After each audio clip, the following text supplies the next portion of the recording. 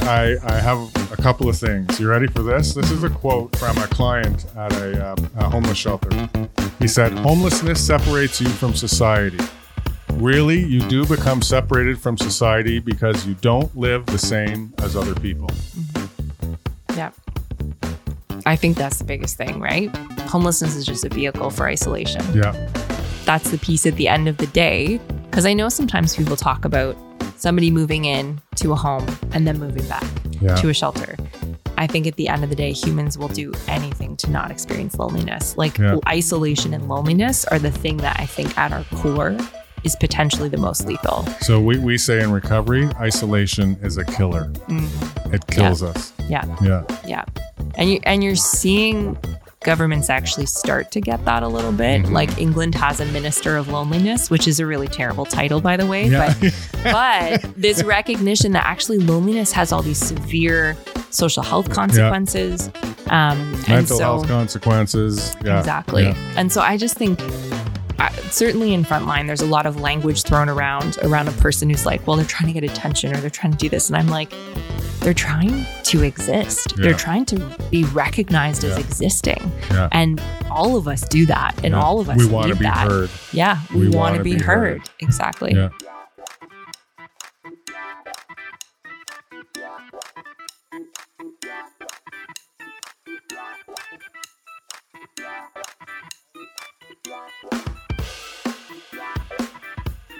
Welcome everybody to the Recovery Connection, episode number 5.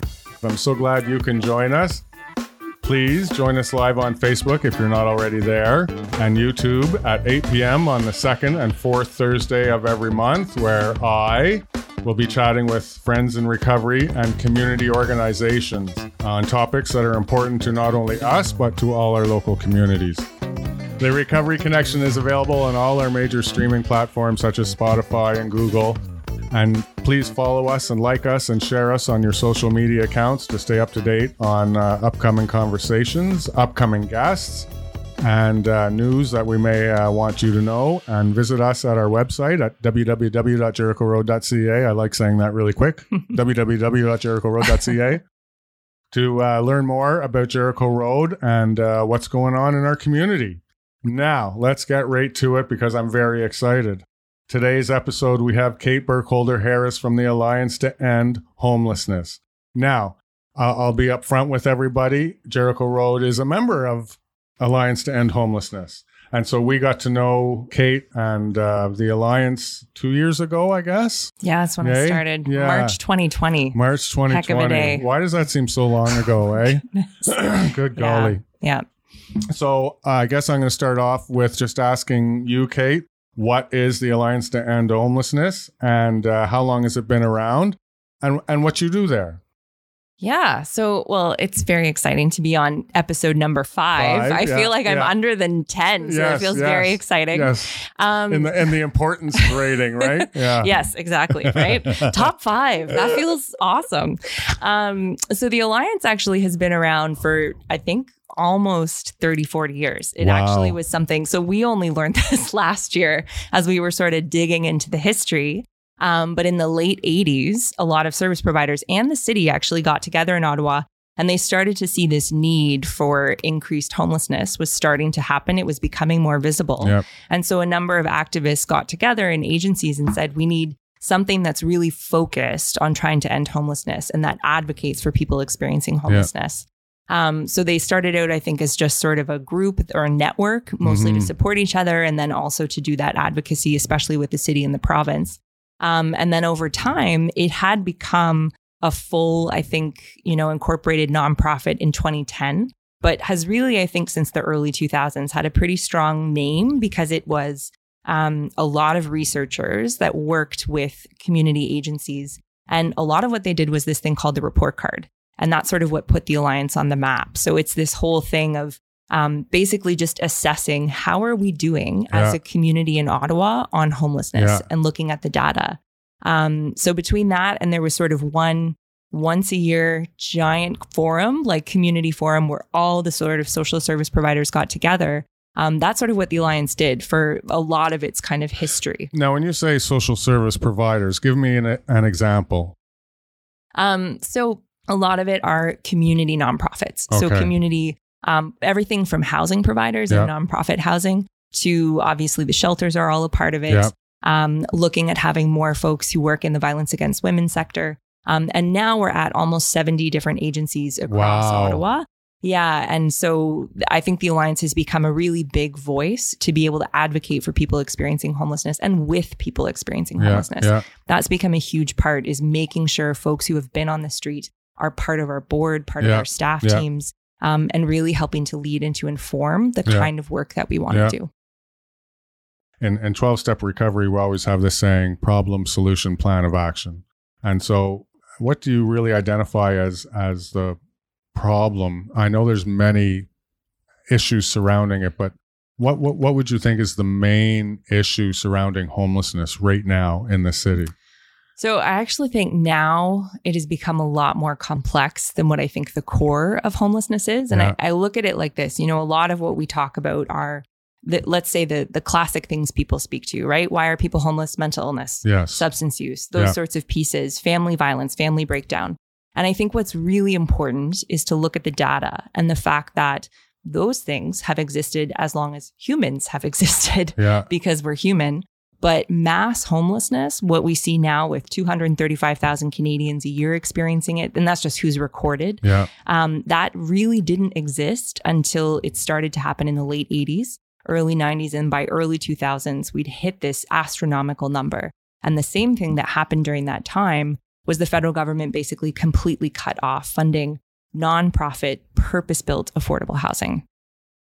So what type of number are we looking at in Ottawa? So in Ottawa, we see about 8,000 folks a year who experience homelessness. Interestingly, I think because people were not going to the shelters this year in the same way, one, there was a moratorium on evictions, so people weren't getting kicked out as much. And also, I think people feeling afraid of the shelters to some degree, despite best efforts. More people outside, the numbers are going to be lower this year. Even though COVID, you would think it might be even worse. Yeah, it might be have the reverse. So one of the things that I always say is there's an intersection that we see of homelessness, addiction, and mental health, and how those three things really occur together quite often. And so how do you see those three things occurring with homelessness? Yeah. And I think, you look at the history too, and you think when community institutions or when they stopped kind of having any kind of mental health institution, people were discharged and didn't have safe housing, affordable housing. And I think that's a big part of it, in that, somebody's experiencing mental health issues or experiencing substance abuse. And without having access to affordable, safe housing, it becomes that much harder to recover and to find healing. And so, to continue that journey that they're on. Totally. Yeah. So I think starting at everybody needs like that basic piece of, I need a safe place to stay. I'm not going to be able to get better necessarily in the shelter or sleeping alone at night. But having that safety, I think, is a really key piece. And on a previous podcast, we were talking about survival mode, right? And how exhausting survival mode is. And how it's hard to accomplish anything when you're in survival mode. Because all your energy is going towards keeping that roof over your head. And so your focus is just on that. And so doing anything else becomes nearly impossible. And I often think people aren't aware that like homelessness and poverty are a full-time job. Like it is beyond a full-time job. It is 70 hours a week. You're trying to survive. And the thing I hear a lot from folks is, I'm just walking. I'm walking all day. There's nowhere I can sit. There's no public spaces where I don't get moved along or shuffled along. Services are only opened at certain times a day. So there's that part of just having to constantly be moving. And then there's this other part of trying to get things, go to this appointment, get this referral, go to this appointment. And, without the safety and consistency of like, okay, but I get to go home at night. I get to have a safe space to do all those other pieces. Or for the mental aspect of that alone, knowing that I do have a safe home or a safe roof over my head to go to. Right? Yeah, exactly. I know we don't want to really point fingers or anything, but you and I did have a brief conversation on the change in government services, not only in Ottawa, but provincially, federally. Do you think that we're on this train where government services are slowly being eroded? So I think that, and I'm glad that we did have a early interview before this. I think that the bureaucracy that gets in the way of helping people, we understand why it exists. We understand when you're using public funds, blah, blah, blah, you have to be cautious with that. Like that makes sense in some ways, but I think it's gotten to a point where we don't see the goal and we don't see the person. Yeah. As you and I were chatting before, it's not just the fact that there's steps and steps and steps that a person has to jump through when they're in a state of survival and crisis, right? Like it's, here's a referral, fill out this form, fill out this other form that says the exact same thing, but slightly different with a different font, right? Like the level. And I just think, my goodness, I can't, like, if I call Rogers, I lose my mind. Like, this is ridiculous that this is what somebody in a crisis is going to have to do. And so I think that's something that's a culture shift that really needs to happen in how we design serving people at a system level. Is we need to start thinking about it as like every step that we add to this process is one more step likely that a person's going to not be able to keep going.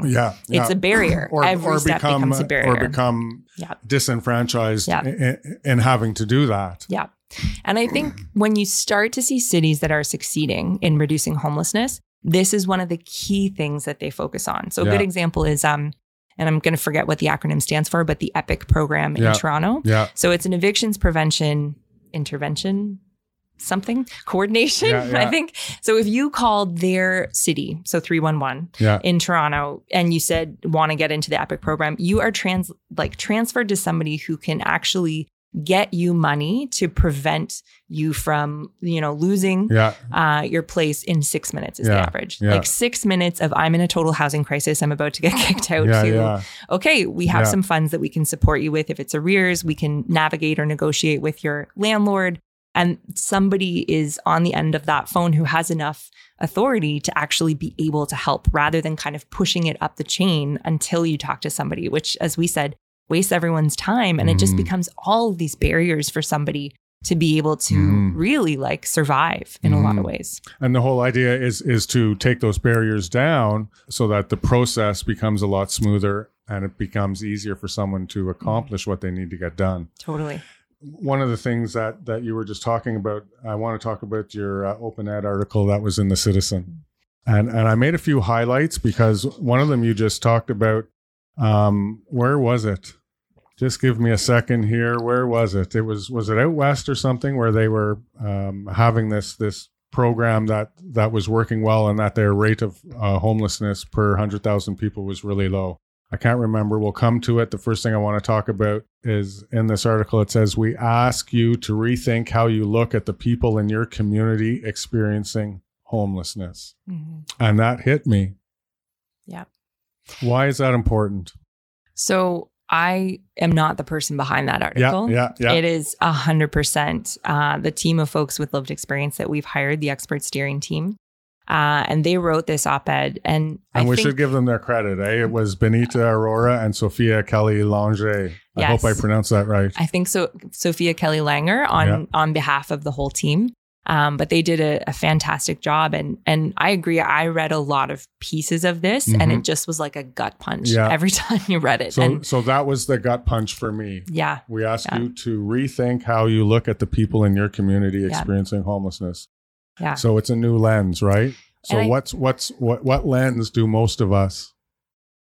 Well, do we see somebody with any lens?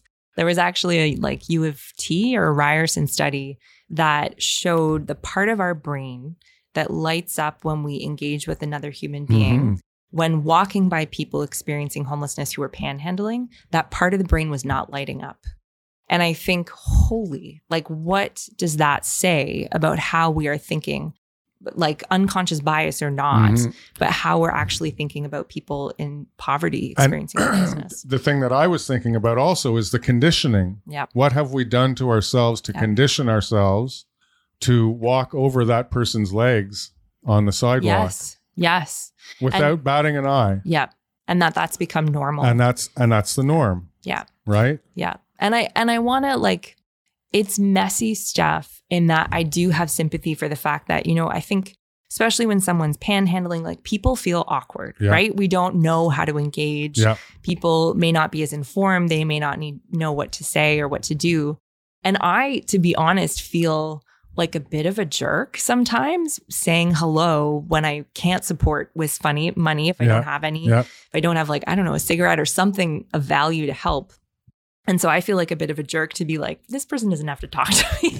Like, I'm just a whatever. Like, you know, this person has no need to talk to me. But I also think it's that idea of just being a human. Yeah. And if that other human's like, I don't want to talk to you, that's also fine. But I think that idea of somebody being recognized, being looked in the eyes is valuable. Yeah. Yeah. That's one of the things that we always say in recovery is sometimes I just want to be heard. Yeah. I just want someone to hear me. Yeah. And I get that. Yeah. I get that. Another point in this article, it said, when does your neighbor become your neighborhood problem? Ouch. Yeah. And I think a lot of what this group was really wanting to address, I think, is the stigma and the vitriol that in particular has come about during COVID, where I think more people have been home, more people have seen more folks on the street who are homeless, more people have been desperate and staying in encampments. It's increased visibility. People just not having social services to go to during the day or programs. There's no public washrooms. Or the services are reduced drastically. Exactly. And so people are seeing more folks, but also I think some have been extremely positive and trying very much to be supportive and donating and trying to do caring things. And then you also see this backlash, right? This huge amount of backlash that started to come, being very, very critical, very stigmatizing, language that is just dehumanizing in the most significant way about people who are experiencing homelessness and in the market in particular. And I think also towards social services and social service staff. We've heard lots of stories about neighbors actually like just yelling at people on the street who don't have anywhere to go. So I think it's that idea that are the people who are in your neighborhood, whether they have a house or not, are they actually residents? And I would argue that yes, they are residents. So I'm going to give you my experience with this. So I live out in the suburbs. I live in Barrhaven, and we were out shopping, and I was with a friend of mine, and we came up to a major intersection, Stranraer and Greenbank Road, and there was someone who was panhandling at the intersection. And my friend looked at me and said, well, when did this happen? And the first thing I thought was, what does he mean by when did this happen? He is a part of our neighborhood. He doesn't live downtown. He wouldn't come from downtown to Barrhaven to Stranraer to Stranraer and Greenbank Road to panhandle. So he lives here. So he's a part of our neighborhood. And then reading this gave me the big light bulb moment. He's our neighbor. He's not just a part of the neighborhood. He's our neighbor. And so, you know, there is it's almost like a classification, right? And so what do we do about that? Well, and it's interesting because it's something I've started to see just significant backlash from residents who are not homeless, but, you know, and I don't think this is everybody. I think it's a few folks in a lot of cases, but, you know, the NIMBY thing, not in my backyard.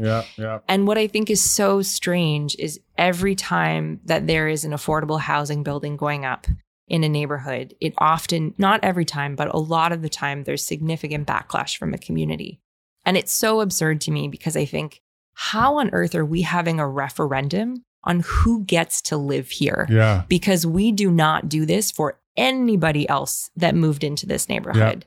And the thinking that it's acceptable or okay to say you get to live here and you don't. And I remember in our pre conversation, you and I were having a little chat about this because I was like, you know, when you explained it in that way, it made me realize it's like if I go to buy a house on a street and do all the other houses on the street get to have an election to see whether I can move into that house or not? No. Exactly. So why do we get that perceived right? I don't get it either. And the only way that we can justify that perceived right is if we have a hierarchy of who is valuable. Yeah, that's right. Right. And that's inherently, I would say, wrong. What value are you bringing? Yeah.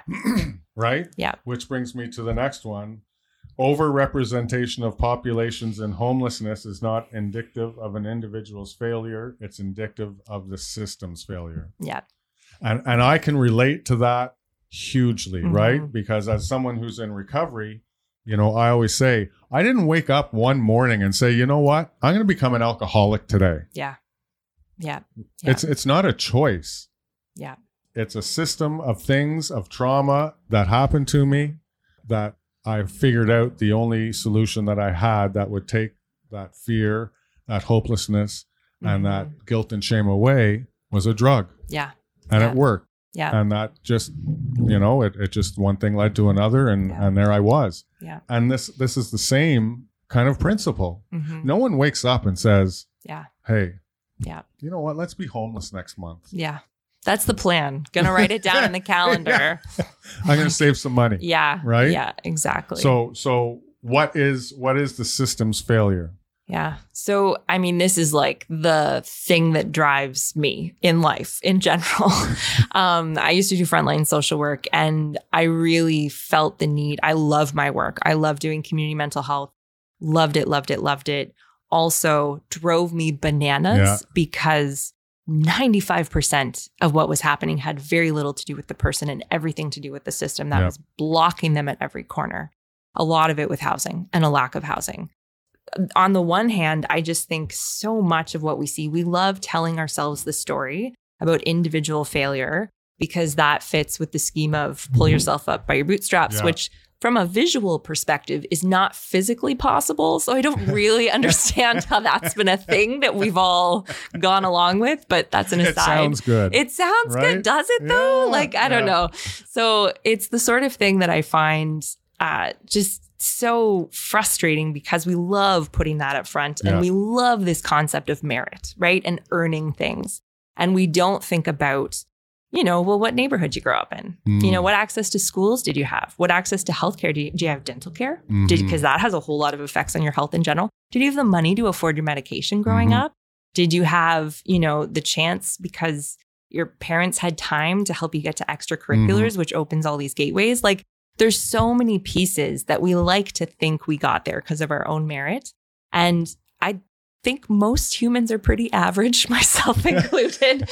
And to me, like a truly equal society is actually one where average people can live a decent life that we point to these stories of people who have grown up in really adverse conditions and we say, well, like they got through and look at them doing this. They're a CEO now. And I'm like, but that's the exception. And like most people who are middle class, we're not exceptional. Like we got through it. We had a good, speak for yourself. No, okay? I'm not. I'm not at all. And I think that piece is something we don't think about. And so then when you start to understand the challenges of the actual system and have to work within the system. And the thing I compare it to is anybody ever had a parent trying to get into long-term care? That's maybe the one people can relate to. And then you start to see the cracks. It's not only the challenges, but I also see the complexities of it. Yeah. And it's so multi-layered, multifaceted. And so once again, that goes back to those obstacles, right? Yeah. In the article, there was a line that said, even before the pandemic, more than 50% of Canadians were living paycheck to paycheck. People are often only one paycheck away from finding themselves without a place to live. And I don't think for a lot of us, we understand that. Coming from a point of view from where I came from and being an alcoholic and being homeless, going into recovery and you know, going to work and you know, to a meaningful job back into the workforce and whatnot. I lived from paycheck to paycheck for years. Yeah. Yeah. And I understand what living paycheck to paycheck is and how stressful that is. Yeah. Because you know in the back of your mind that if something terrible were to happen, you got sick, your business closed down, whatever, you're 1-2 week paycheck away from having to go to your landlord and saying, Yeah. Can I get an extension? Can I get some help? Can you be understanding? Can right? Yeah. And so when you say 50% of Canadians are living to paycheck, what type of outlook does that give us moving forward when it comes to homelessness? I mean, I hope people can see themselves in that. Like, I hope that they can start to think about, wow, if I had really no kind of beyond the 2 weeks, not really sure if I was going to make it, what that would do to change sort of where they're at. I mean, people probably know, but I often say, like, we have to keep naming how much people make on social assistance. Like, people make, what is it for OW now? It's like 730 or something. Yeah. It's like, it's below 800. Yeah. And then of course you get, I think it's like 3 something cut if you're not, if you don't have a home. So that's your rent portion. Yeah. I don't know anybody who's managed to get housed for $300 something, but it's not really possible. Yeah. Well, phone Kevin at Jericho Road if you do, please. I thought you had a waiting list. Like, but no, that's I meant for me to find housing. For okay. Yeah. And then ODSP, Ontario Disability Support, is $1,170. Exactly. And the average 1-bedroom rent in Ottawa is? I think it's like $1,170. I should know this. It's on our website, but I think it's like $1,170. Yeah. Yeah. And so that's exactly it. And you start to think about that. And then families, like when you have kids and, those pieces, I wonder sometimes. I find when I talk to people outside the social service bubble, when I'm at a party or I'm chatting with folks, as soon as you just name the hard numbers, people start to get it when they start to just basically do math. Yeah. And they're like, how would I ever survive on that much money? So this is kind of front page for me because of COVID and everything that we've just gone through. The Trudeau government gave out $2,000 a month in CERB, right? Yeah. Yet, if you were on welfare or ODSP, you weren't eligible for CERB. Yeah. So basically, Trudeau is saying that a livable wage is $2,000 a month. Yeah. But we're not going to let other people. Yeah. And I'll give a little bit of, the nuance there is provincial versus federal. Of course. But the idea behind it is still the same. Yeah, exactly. So what are your thoughts on a living wage? A living wage, you're not asking about Mincome because I have different thoughts on Mincome. I think there's a level, right? We know there's a level that is like basic level of dignity that people need to be given no matter what situation they're in. And I think 2000 may well be it. Like, I think we saw something there in that number that seemed to hit, I can survive on this for the time. Okay. Yeah. I think that changes as, again, if you have kids or more dependents in your home. Of course. But I think it gave us a bit of a context for what that could look like. So living wage wise, 100%. I do think the messiness of this is when we have to look at, I know there's a desire for Mincome for everyone. And I think that you see sort of a mini version of minimum income with rent subsidies. Yeah. Bear with me. I know people are like, I don't really know, but rent subsidies, so they top up your rent basically. Yes. And it's like a government program that you can get. And what we've seen, even in communities with high vacancy rates, landlords knowing that that money is out there and the market doesn't respond to the vacancy. So basically landlords charging more because they know they can get a rents up. So there is this tension where there is a level people need for basic dignity. But I think there is also, if you don't do work on regulating the cost of housing or regulating the cost of other pieces, you're not going to be able to get the desired outcome completely. So I think there's a balance that has to be a part of that. So how do we achieve that balance? I shouldn't say socialist, but I'm like pretty comfortable with, thanks, Jonathan, I saw a thing. And it's not. I think that actually, and this is getting probably too much, but I do think like socialism and capitalism can actually work decently together in that let's provide the basic quality services that people need that are like in the core of what humans need to function and be able to go and thrive in their communities. So to me, school is a big one. Childcare is a big one. Healthcare is a big one, including dental care and eye care, and housing. And if we got those ones truly compensated for people and said, we're going to make sure that you're able to access good quality, affordable housing which means a lot more is going to be nonprofit and not open to the private market and speculation.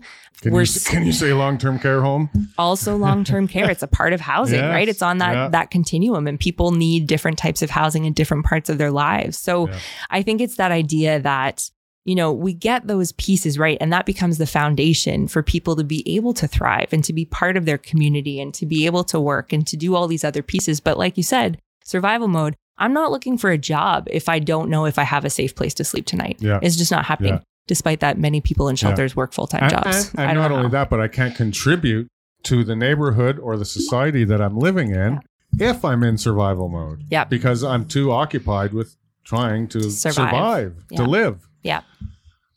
Here's another one. The fact that people experience homelessness is a cue that we are not doing the best we can for our communities. 100%. 100%. We can just do better. Like, it just feels so absurd. Ottawa in particular, we're, I think, the wealthiest median income in the country. And frankly, after this pandemic, our biggest part of the workforce in Ottawa is the federal government employees and the high-tech sector, neither of which is suffering during the pandemic. Those are stable, solid jobs. And I think if any city in this country should be getting it right, we should be the city that should be getting it right because of the amount of wealth that is here. And so, but beyond Ottawa, I think just as a country, countries figured this out. Finland has ended homelessness, and it took mass investments in affordable housing, and it's massive investments in the right things. So permanent, affordable housing. So it says here is the healthiest and most cost-effective long-term option to dramatically reduce and truly prevent homelessness. So for our listening audience, what is permanent, affordable housing? Because we hear it. We hear that 3-word phrase all the time. But what is it? So, and you're not going to like this answer. It's different things for different people, but it's the idea that you don't have to leave. It's the idea that, I'm going to be able to stay here as long as I want and not have to worry about having to find another place. So to that end, I know transitional housing has a role to play sometimes, but I also think it's ultimately the safety of knowing that it's permanent and that I have chosen my home and I'm living here. So, that can be somebody in the private rental market, but who is getting their rent subsidized in order to be able to make that affordable for them. And they may move. They may have, saved up enough to be able to, purchase a small place or something like that. For others, it might be home ownership. For others, it might be, I actually, want to be able to have that sort of safety in a nonprofit or a co-op. Yes. And I think it's that wide variety of different kind of housing options and knowing that it's going to be different for people at different times, right? Yeah. I know a lot of people that do live in co-ops, and Ottawa has, I think, quite a few of them. Yeah, we do. Why aren't there more? So this is a funding piece for sure. And I think as well, if you start to dig into it, there's some great work on the right to housing idea that's happening right now at the international level. And a big part of it is we have a housing market, particularly in Canada, that is housing has become just a place to accrue wealth, right? You buy a house, you let it sit for 4 years, then you sell it. And in that time, it's somehow increased by $100,000 or $200,000 and you've done nothing. Ottawa's increased by, I think, 25 to 30% in the home ownership market. So then that gets pushed down to every level. So then the people who used to be able to buy housing are now renting. So the prices go up because they have a bit more money. And I think that ultimately the challenge is if everything is driven by the private market and there's not a balance of more nonprofit housing where shareholders are not holding the expectation on the other end of things to make money via rent, you're going to start to have more balance in the housing ecosystem. And a lot of nonprofits need to be subsidized by the federal government to be able to make that happen. And a lot of the time I've heard, a lot of housing providers be like, look, it's not the capital. The building's actually the easy part. It's operating because affordable rents are not going to be able to compensate for the cost of running this nonprofit. The increase, constantly increasing cost. And maintaining that building. Or buildings for because a co-op. It goes back on the provider. It doesn't go back on the individual. So real, true, I think, funding of community-based affordable housing is so critical to making this actually happen.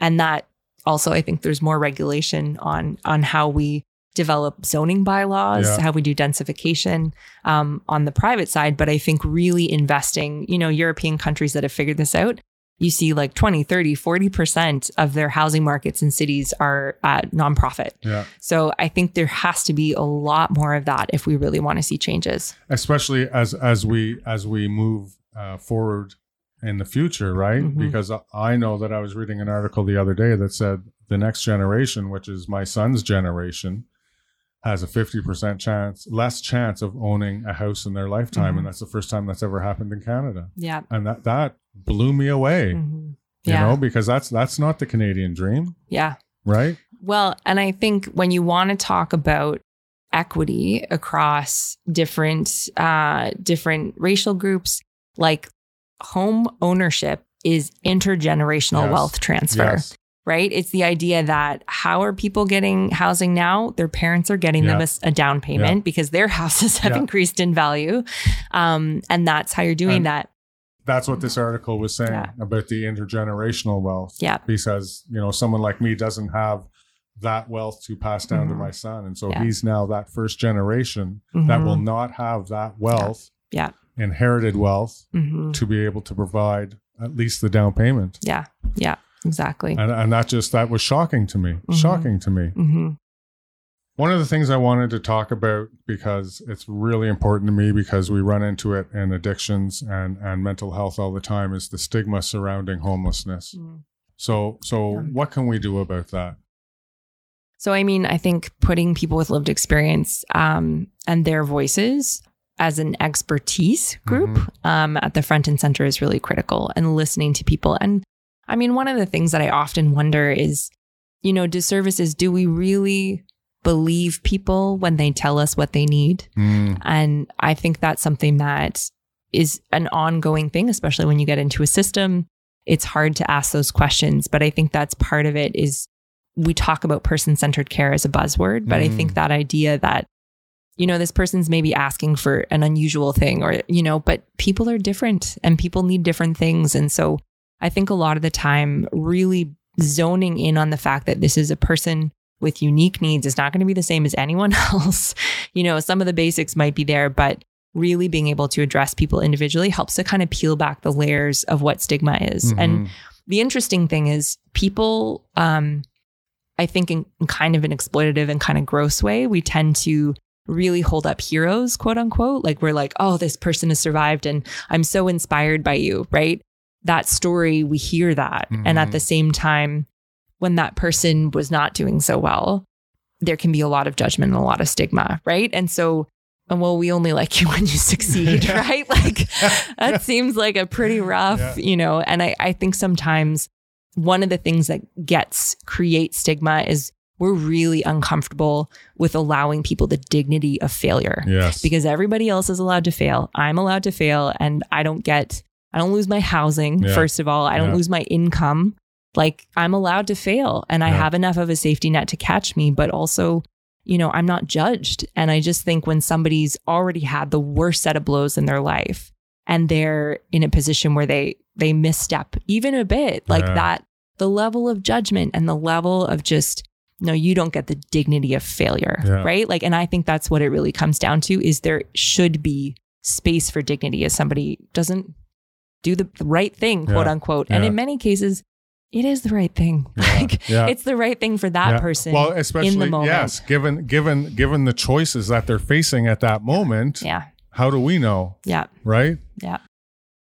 So, NIMBY, you knew I was going to talk about it. Yeah. Yeah. Yeah. Not in my backyard. Yeah. Yeah. I think one of the things that we're starting to see across the country, which is exciting, and I really hope we start to see it in Ottawa, where we're kind of gunning for a couple champions, but YIMBY. So yes, in my backyard. Yes. And rather than even taking a neutral stance, what does it look like to say, we actually really welcome an affordable housing building into our neighborhood. We think we're the right community for it, because we'd like people to be a part of our community, and we'd, like to have a community garden and find ways to figure out what being a neighbor is. And I think that's something that actually really can happen. I think we've seen many versions of it with the refugee assistance program. Yes. Like humans get this. People understand what it is to rally around people. And I think we could do that as well. But to shift from, no, we don't want people living in this neighborhood, not just to neutral, but truly to actually, we want to embrace people in this community and make it a community where everybody can actually live, because it makes everyone's neighborhood better when our neighborhoods are diverse, and we just get a better understanding of the world when our neighborhoods are not homogenous, you know? Yeah. So I think it's really shifting that kind of 180 from moving to sort of this really negative space, but also to how could people be a part of our community and seeking it out? I mean, I think one of the other things just from a zoning piece with NIMBY that I think does need to happen is right now we do site-by-site zoning applications.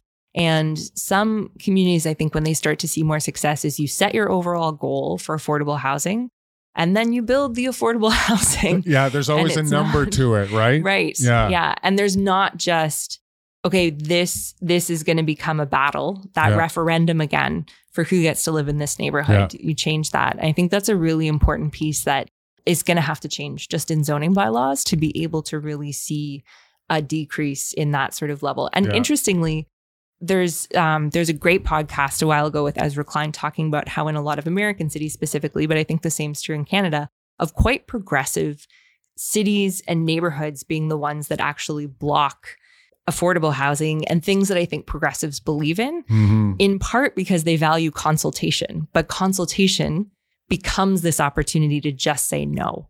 And so I think that like alignment is very interesting, but I think ostensibly from people who probably are liberal in their ideas and their values, but when it comes to being in their own neighborhood, think differently about it. Yeah.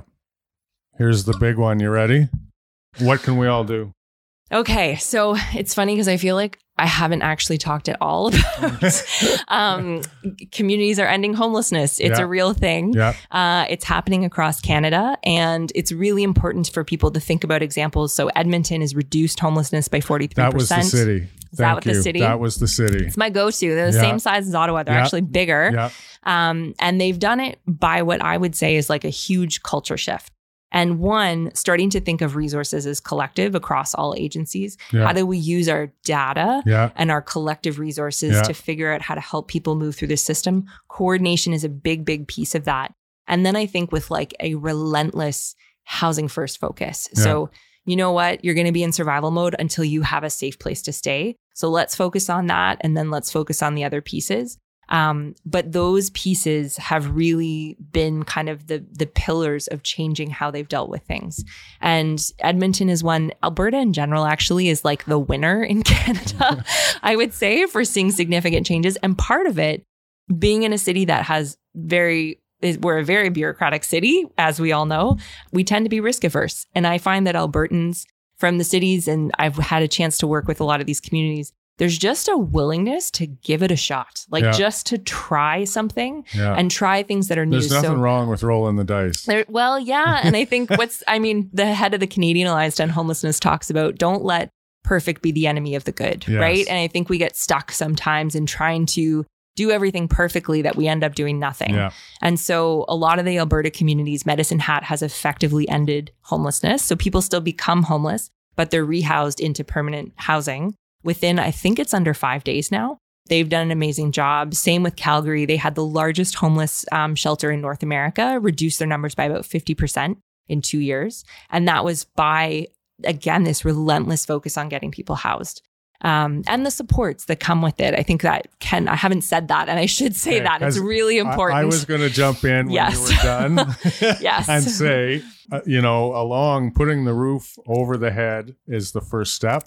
But having that support network behind it. 100%. Because, my experience for myself was, it's great that you gave me an apartment, but if I didn't have the mental health support and the recovery support, and then the social service support and the food support and all those things to go with it, I wasn't going to survive anyway. So it's multifaceted, but I mean, we need to start somewhere, right? Yeah, absolutely. And that's the same with, food insecurity versus hunger. And a lot of us don't grasp that whole idea that, if I'm not eating the right food, then I need more dental work. I need more visits to the doctor. So I'm not getting the right nutrition, and on and on and on. Yeah. And the same goes with the housing, right? If I don't have that roof over my head, then I'm not getting access to those services and those systems that are out there. Yeah.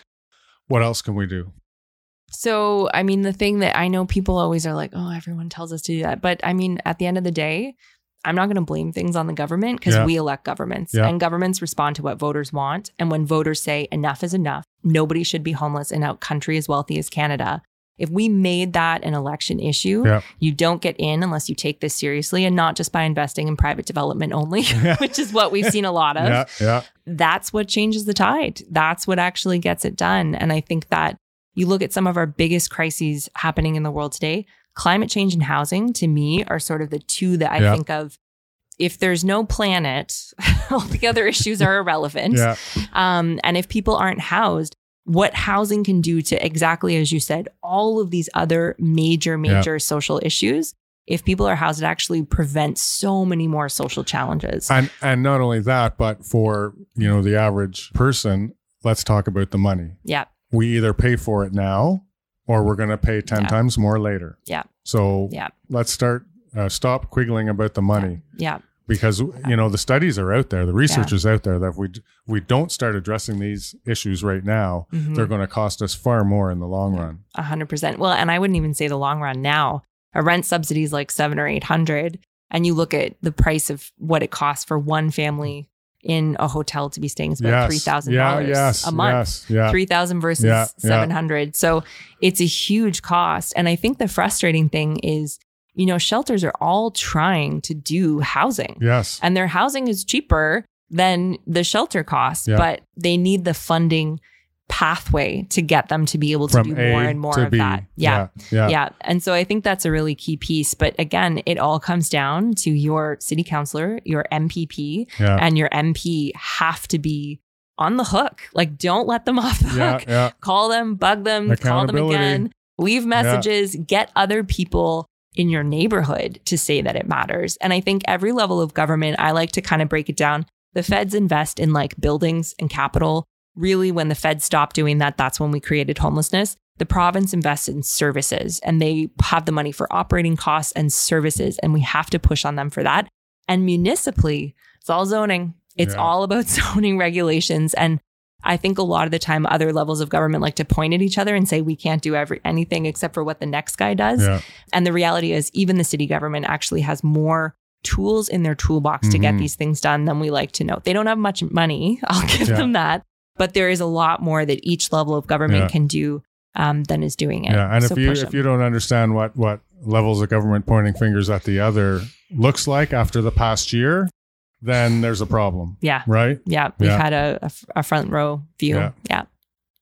Okay, before we go, do you have anything you want to talk about? Anything that I missed? There's no time to talk about this, but I actually wanted to talk about trauma. Oh. And I know 10 minutes left. Super easy peasy. Wow.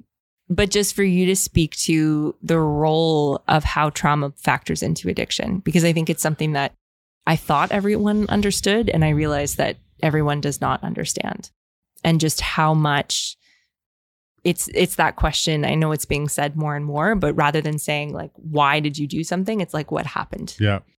At Jericho Road, we're very, very big in advocating on what trauma is and what trauma does.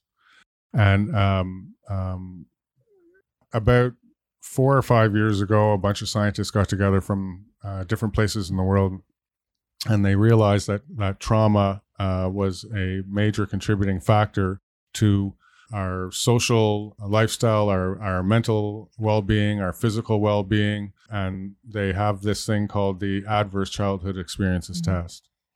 And it's a series of 10 questions. And the more questions you answer yes to, the more likelihood you are to have smoking cigarettes as an adolescent, to committing suicide, to using substances on a daily basis, on and on and on, having heart attacks and strokes and whatnot. And what they found was that the average person has 2 adverse childhood experiences.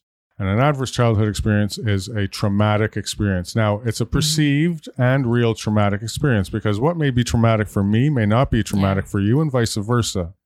And what we do know is trauma not necessarily is the event or the action that happened, but how you respond to it and how it's affected the inside of you.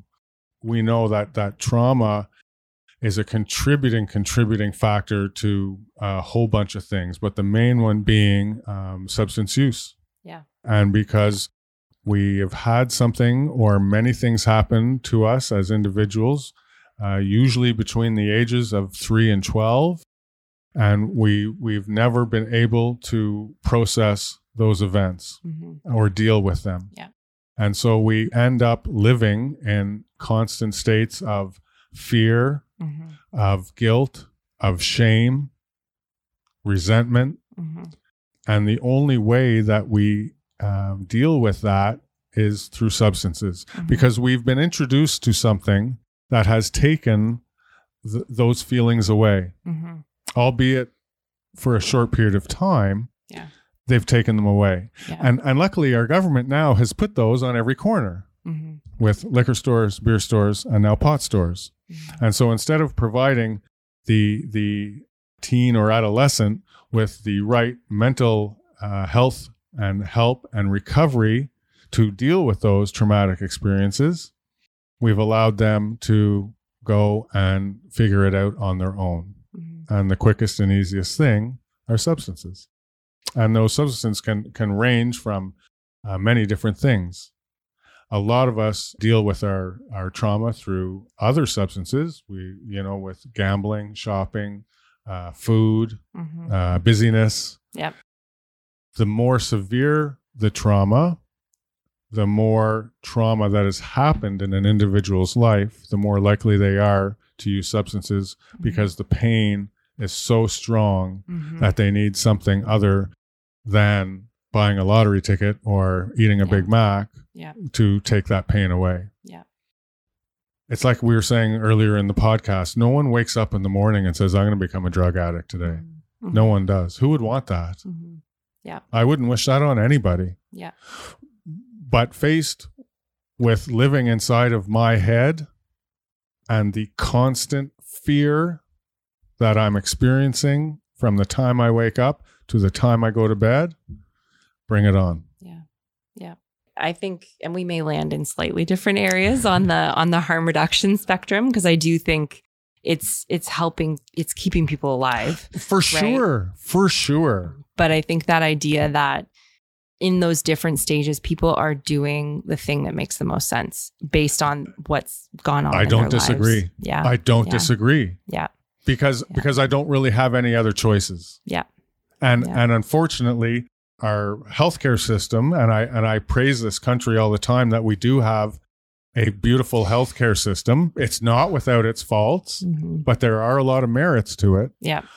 But trying to get someone who's come to Jericho Road the necessary mental health support that they need can be a 1 to 2 year process. Yeah.